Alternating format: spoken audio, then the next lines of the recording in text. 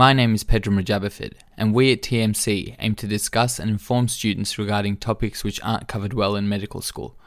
This interview series is aimed at answering the questions that medical students, interns, and doctors-to-be have regarding the various career pathways for medical graduates. Now, the views and opinions expressed here are purely personal and are not reflective or representative of the stance of any employer, college, medical service, endorsement, or other person. Alright, let's start the show. Hi everyone, today we're discussing endocrinology with Dr. Jessie Teng, who is an endocrinologist. Hi Jessie, thanks for joining us. No problems, thanks for having me. Can you please tell us, when did you decide endocrinology was a specialty for you?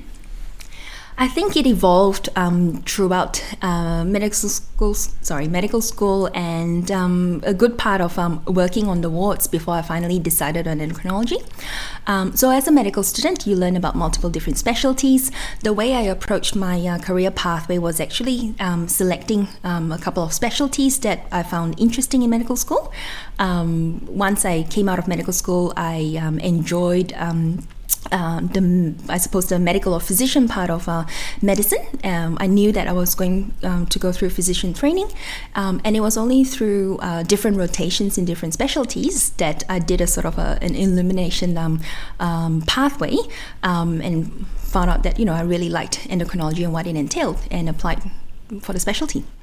So what were the different specialties that you were considering, and what was it about endocrinology that put it up the top? The thing I liked about endocrinology is that you can regard it as a thinking specialty in a sense. Most of it is non-procedural. There are some endocrinologists out there who do their own, for example, thyroid ultrasounds or fine needle aspirates, but it's a largely non-procedural specialty. A lot of it is involved in, thinking about clinical hormonal syndromes and matching it with investigations. And it's like putting pieces of a puzzle together to arrive at a final diagnosis. And that's what I love about endocrinology. A good part of endocrinology at the moment is diabetes management because of the explosion in type 2 diabetes, but also the explosion in the therapies available to manage this epidemic. So, it's a growing specialty. It's something where the answer is not straight up, like someone doesn't come in, directly with an acute myocardial infarct or acute stroke. But, you do a couple of investigations, you apply a lot of your interpretation in terms of dynamic testing, and, you arrive to a diagnosis, you treat the patient, and the patient gets cured. Fantastic. Yeah, so it's a lot of, I guess, like you said, it's not clear cut. It's a lot of problem solving. It's like being a detective and putting pieces of a puzzle together. So what other specialties were you considering in medical school? So when I started off, I was actually, very excited about cardiology. I still love it. And the thing which made me decide against it was knowing that a lot of it was acute interventional cardiology, and seeing my registrars and consultants, knowing the hours that they put. And after a while, it started, for me at least, it started being very repetitive. A lot of it was about procedures, about treating the problem, and very single system. Endocrinology is more broader based. You could argue that every single organ or every single tissue in the body is an endocrine organ because it secretes one form of hormone or another. And for a long time, endocrinology used to be, people used to do just general medicine, and they would, have a little bit more experience in endocrinology. So it's only recently, if you look at the whole trajectory of medicine, that endocrinology became a subspecialty in itself. And you could argue down the track whether or not it'll actually diverge and people will become diabetologists, so people who do diabetes quite a lot, or, endocrinologists where they target different endocrine systems. How important do you believe supplemental education to be? So things such as BMed size and I guess research papers before coming into becoming an intern or as a medical student doing a lot of research, and even undergraduate degrees before getting into medicine. Do you think that affects you as a doctor as much, or? I came from a program where I was an undergraduate medical student with a proportion of my friends or my course-mates going through postgraduate medicine after having done either a arts or a science undergraduate course. Personally, I don't think it affects things much. Some people may take a little bit of time before actually deciding on pursuing medicine as a career pathway. So I think there's no one-size-fits-all approach to this. Is there any advantage? I think medicine, the theory behind medicine is something that you can learn. But the more important thing is what you like doing. And medicine, even if you're a proceduralist, whether you're a surgeon or an anesthetist, you actually meet lots of people, and you need to like meeting people, and you like talking to people. If you don't like that component of it, then I suppose there are different subspecialties that you can go into, like radiology or pathology. But most of specialties in medicine, there's a lot of human interaction, and I think if you don't like that, I think it's a big deterrent against pursuing medicine as a pathway. In terms of previous research and projects, I do realize that now, especially in the last couple of years, one, it's very competitive getting into medical school, and it's also a competitive process going into specialty training or different career pathways down the track. Having experience in research is helpful. You don't necessarily need to complete a full MD or a full PhD before going into medicine. I don't think it's up to that competitive stage yet. I think think about why you're doing that research project. Is it getting a small flavor about what research can be like? And whether or not it's an area that you could potentially see yourself growing into in the future. Make it work for you. So besides, the potential publications or the presentations, use it in a way where it can actually help you make your decision in terms of future career pathways. In terms of helping you get into future subspecialty programs, any research is better than no research at all. So even if it's a simple audit presented at a local unit meeting, it tells me that you're involved, you know a little bit about data collection, processing and things, and then you can evolve from there. I don't need you to be the head of a RCT first up. Sure. And it doesn't necessarily need to be in your final career specialty. So don't feel pressured into saying that you need to choose a specialty first up, and you feel the need to follow through it all the way. So lots of people change their minds about career pathways. Perfect. Yeah, that's really good advice. Please make sure to complete the survey for this episode. We want to make sure the episodes are as useful as possible, and the surveys help us to monitor whether they're making an impact on our fellow peers. It only takes 30 seconds and it helps more than you can imagine. The link can be found on our Facebook and our blog. Can you tell us a little bit about your journey into endocrinology? So what happened after you graduated? So after med school, I went through the usual internship residency rotations. Interestingly enough, I didn't get a rotation in endocrinology prior to going into endocrinology speciality. I was fortunate in during my the year when I was studying for physician's exams, I actually swapped with another friend who had the covering endocrinology registrar position, who was interested in the cover that I was getting. And it was after that 4-week period of being the covering endocrinology registrar, I was like, yep, I love it. I'm going to go ahead and do this. So I didn't really finally decide right up until the end. A lot of it was a process of elimination in terms of going through different specialties and saying how my registrars work, but more importantly, how my consultants work. Because registrarship is a series of intense training, but more importantly, when you come out of that, how your consultants do their day-to-day practice and seeing whether or not you want to be that person or not. Can you tell us how competitive the endocrinology field is at the moment? At the moment, there are growing spots around the state and as well as in the country. Having said that, it is very competitive from year to year. The number of spots will vary from year to year in terms of number of openings for first-year endocrinology trainees. And on average, there'll be 3 to 4 applicants for a single position. I think if you're considering applying for endocrinology, the things that you need to think about doing is talking to the endocrinology registrars, find out about what they do, and once you've decided, find out more about the application process first up.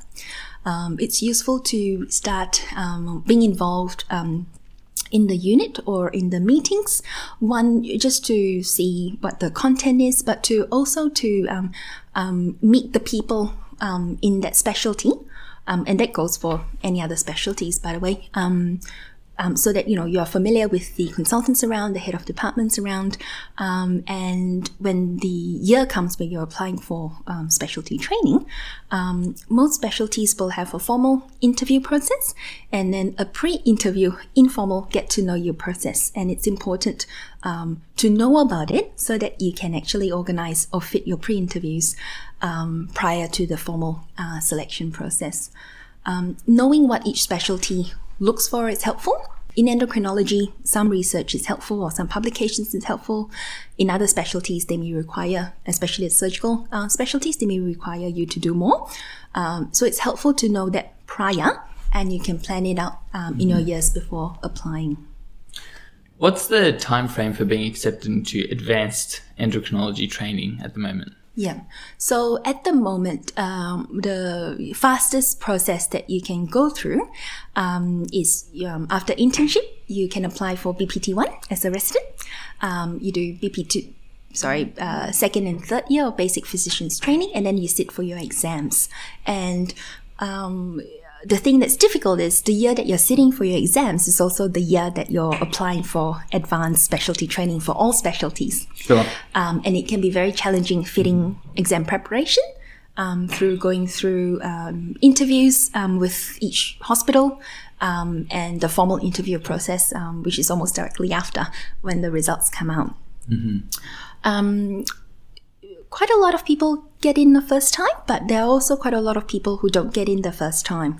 And it's helpful to ask people in the field what options there are in terms of there may be some unaccredited positions around where you can have some exposure to endocrinology whilst doing a little bit of research, but what positions are out there that could help your chances of getting into the program for the following year. It's always helpful to bear in mind that, in Victoria, at the moment, it's a centralized selection process, including the job in Tasmania.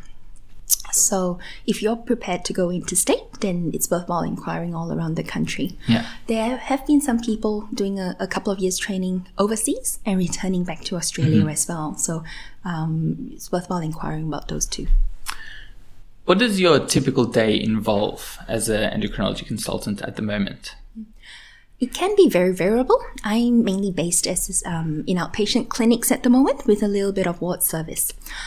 So when you finish training and become a specialist, I think first thing you need to ask yourself is whether you want to do public work or private work or a little bit of both. Some people will go purely into private practice, including whether it's purely outpatient work or inpatient work or a combination of both. Or some people want to pursue a little bit of research and public work. At the moment, my practice is mainly very clinics-based around different hospitals, a little bit of ward service at Eastern Health and at St. Vincent's Hospital, and clinical teaching. So there's a lot of flexibility in terms of I'm not working full-time at the moment. So on my non-clinic days, I can either inject some clinical teaching or catch up on my own reading or own research. What is the most rewarding part about your job? Two things. I think when I'm treating patients and when you get a diagnosis and a definitive treatment, I think after that it's very rewarding. A lot of my work involves pregnancy-related diabetes or pregnancy-related endocrine conditions, and actually accompanying that patient through what can be a very challenging time, and having a good outcome at the end is very rewarding. I'm still involved in clinical teaching because I like that, and I think it's a way of giving back when you've had so much mentorship and training from other people or your supervisors previously, and seeing your medical students grow, becoming interns, residents, and knowing that you have contributed to their medical teaching and experience in a positive way, that itself is very rewarding. Mm-hmm. And I guess conversely, what part of your specialty do you struggle with the most? There are some times where you feel like you're not making a difference, and this is especially true for different specialties. Each specialty will have a group of patients with a chronic condition, or sometimes it just feels like, they are very unfortunate and that single person has every complication under the sun that could happen to them. There can be some people who, for whatever reason are upset with you or, may not seem as grateful for your care. And I think it's worthwhile bearing in mind that, it's usually targeted towards the situation rather than you personally.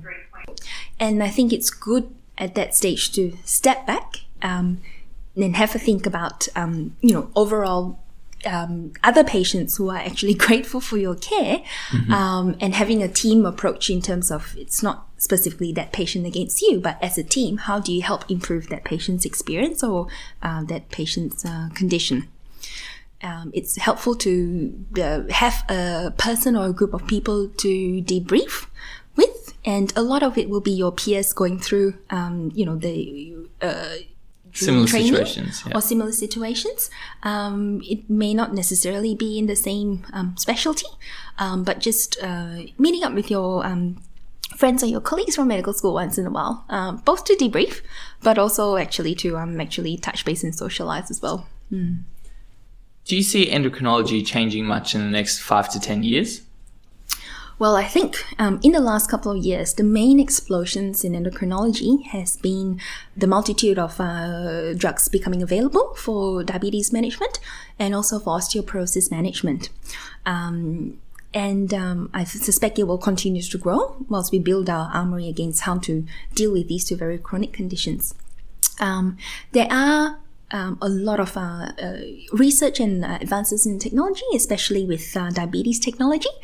For example, closed-loop meters or artificial pancreases, devices that can measure glucose levels without actually pricking and getting a blood sample.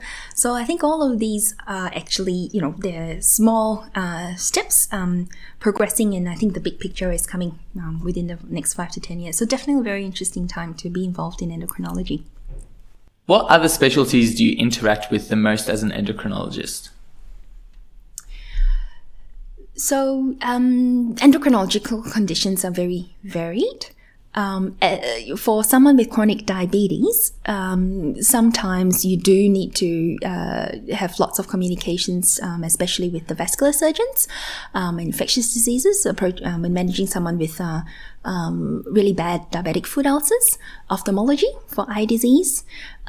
We do have a lot of interaction with surgical specialties. Some people specialize in what we call endocrine surgery, which is adrenalectomies and thyroidectomies, and these are the patients that if they've got thyroid conditions or potential adrenal conditions, we interact with. Neurosurgeons who do pituitary surgery is another area or group of patients that we work around. We communicate a lot with the laboratory, especially when the clinical assays or the blood tests don't make sense with or don't correlate with the clinical picture, and with radiology in terms of what kind of suitable, especially functional imaging for neuroendocrine tumors. Do you find that's advantageous, or is it does it sometimes get too many cooks spoil the broth kind of picture? No, I think as you progress through your medical career, you actually do appreciate that direct one-to-one communication. If there's a particular problem that doesn't quite fit, whether it's in terms of imaging or investigation, sometimes just calling the person directly and filling them in with the clinical picture might, there's more heads are better than one. And Sure. That's the point of having multidisciplinary team meetings for challenging cases.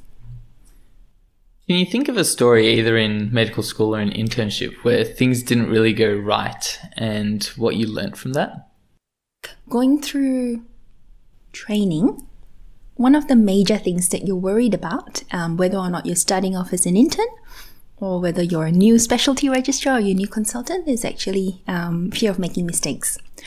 And that's why I think asking or finding out is important. And you need to be able to feel comfortable asking questions without fear of repercussions. It's much better to find out before, but even after, even if you found out that you made a mistake or an error on your part, I think it's important actually to debrief your team or debrief with yourself to find out what went wrong. And in most instances, it's small things happening that's fallen through the cracks, resulting in a Swiss cheese phenomenon. And the main thing is how to reflect as a team to stop it from happening again. Perfect. And I'll just get one more question. If people don't know quite early on what they want to do, and I guess at the moment the scenery is that's getting quite difficult to get into essentially all programs because of the influx of medical students that are coming through. But at the same time, you don't necessarily want to make a decision for the sake of making a decision and for the sake of just pursuing something. What advice would you have to people who don't really know what they want to do and are kind of at a loss as to how to go about doing things? I think a key thing is to speak to as many people from the specialties that you're potentially interested as possible, not just as a registrar level, but more importantly as a consultant level. Bearing in mind that there are a lot of people doing private practice out there with very different day-to-day lifestyles compared to people involved in the public system. Bear in mind that there is a whole lot of other non-medical specialties that people with medical degrees progress and go into.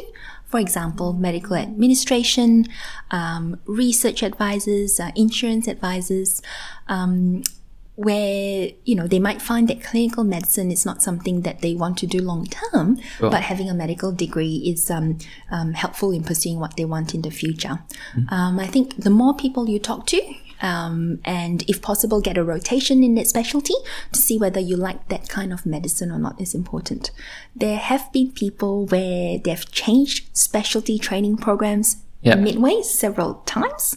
One of my senior medical registrars used to be in neurosurgical training. She did basic physician's training halfway, specialized, and then did radiology after that. So it's more the exception rather than the norm.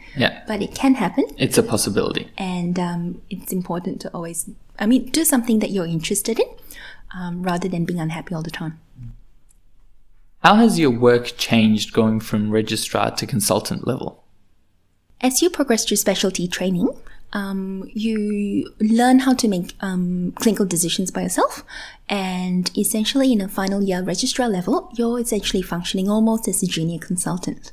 Once you transfer and, once you finish and become a consultant, you need to be aware that even though you've got the registrar reporting to you, there are other consultants for you to actually tap on for advice or to discuss things with. I think as a consultant level, a majority of your role is actually to educate and actually to think beyond the box and see, okay, is there anything that my team hasn't thought about which could potentially be happening based on the experience that you've had before? True, because I guess the idea is that the registrar and the home team should be able to manage things and the consultant is there for consulting purposes and to come in and give advice. Well, I think a big role, besides just going on a ward round and seeing patients, is actually using that opportunity to teach. And I think that can be something that's lost or, the opportunity is not taken up wholly because you should be able to teach something with each ward round despite time constraints. Sure. Yeah. Make sure to keep in touch with us through social media. Our handle is @themedcollab, that's THEMEDCOLLAB, on Facebook, Twitter, and Instagram. You can also subscribe to our podcast for our weekly release. Now back to the show. How is your work-life balance at the moment? At the moment, I'm happy with where things are. I am not working full-time. I'm working probably, varies from week to week, but anything from 0.5 to about 0.7 full-time equivalent. Once you finish, it's actually up to you in terms of how much or how flexible you want to be. And this is especially helpful for especially young women who are thinking about starting a family or have a young family. There's a lot of opportunities to have to cover for someone else's leave for some temporary work whilst you're slowly building up on your private practice or your more constant clinical work. So at the moment, for me, it's very flexible, and I'm comfortable. I'm very happy with where things are. Given that you are working less than a full-time equivalent at the moment, is it difficult to find that kind of work? Because I guess employers are looking for people who are willing to work the full time, or is it quite easy to get like little bits here and there? Yeah. Ironically, when you finish specialty training, most hospitals will not have a full-time consultant position available, ready and waiting. If you're keen to build up a private practice, it's something that you can go to completely. And I suppose how much you want to work privately is also pretty flexible as well, depending on how much revenue you're thinking about. But in terms of public positions, it depends on what's available, whether there's anyone going on leave or retiring, or whether or not there's any expansion in terms of new clinics. So most people don't have a full-time job available waiting for them. It's a combination of deciding which hospitals you want to work in, and what's available, which might not be available smack bang February each year. Sure. I'm actually working across, how many hospitals? About 4 or 5 different hospitals at the moment. So I started working at Eastern Health in August, and prior to that, and I'm still currently working at St. Vincent's Hospital, Werribee Mercy Hospital, Monash Hospital, and doing some cover work at both Western Health and also Royal Women's Hospital. So very spread around, and I think a big part of it is up to you in terms of how much work you want to take up, and what suits you. So some people don't like traveling much and prefer to stick to 1 or 2 health services. My approach to it was to see how much I suppose long-term public work I can get, as well as how much cover I can get, whilst slowly building up private practice at the side. Sure. It must be quite difficult to manage, I guess, different hospitals, different jobs, as well as keeping up to date with your CPD and all the research that's coming out and family and whatnot. Is endocrinology a good specialty for people who, I guess, want to spend a little bit more time with family and whatnot? And how do you find yourself? What strategies do you have to manage your time? I think keeping up to date and how to do that is something that you'll pick up through training. One of the benefits of being involved in a public hospital unit is you have regular unit meetings, and you have regular updates in terms of presentations about the latest medication or the latest guidelines. There are local and international meetings every year, and people do attend to try and keep up to date with the latest developments as well. It does mean that when you're practicing solely privately, it can be a little bit isolating, and you need to be very motivated in terms of keeping up to date. What most people do is subscribe to certain journal articles where you may just be informed about the newest things involved in endocrinology, and having that motivation to actually do some reading. And I think trying to actually allocate some time to do that is very important for the rest of your career. Sure. What kinds of people should be going into endocrinology, do you think? So what kind of people would enjoy it the most? I think the people who don't necessarily need to know the answer straight up, and who enjoy a little bit of investigative work, a big part of practice at the moment is diabetes, so who are comfortable with diabetes and not put off with managing this as a chronic condition. There are some people who do dual combination specialties. So the common dual specialties is doing endocrinology with either radiology or nuclear medicine. So these are the people who subspecialize in different forms of imaging, or PET imaging or PRRT, so giving treatment with radioisotopes for neuroendocrine tumors, or combining endocrinology and chemical pathology. So, which means that you are more involved and you understand laboratory assays a little bit better, and potentially the pitfalls of the causes of I suppose unreliable lab assay results. Sure.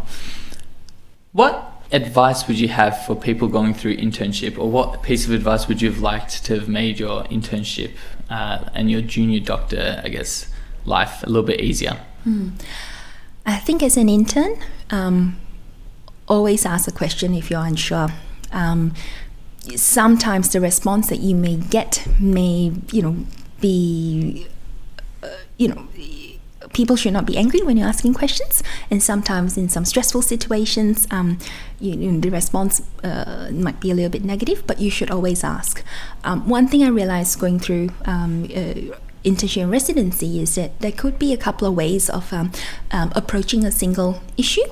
And that's why it's helpful not to assume there's only one way of doing things, but to find out as many ways as possible, and which ends up being you developing your own approach to things.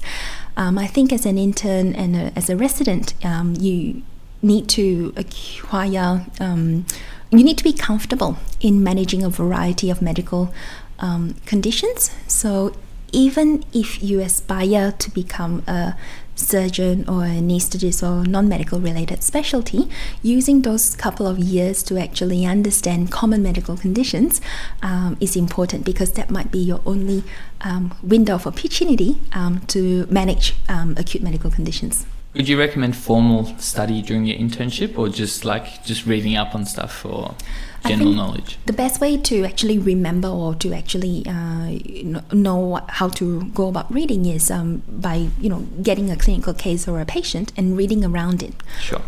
Yeah. Great. So that's all the questions I had for you. So thank you so much for coming on. Is there anything else you'd like to say? No, thanks very much for having me in this program. If anyone is interested in endocrinology, wants to know a little bit more about it, I'm happy for them to either email me through a hospital email, or approach me when I'm in clinics or on the wards. If someone wants to join me in the clinics or ward rounds, they're more than welcome to come as well. And I wish you guys all the best with med school and beyond. Thank you so much. No problems. That's it for this episode. Thank you so much for listening. If there's any doctors you'd like us to interview, or if there's any questions you'd like asked, please shoot us a message. We listen and respond to every single message that comes through. Alright guys, see you next week.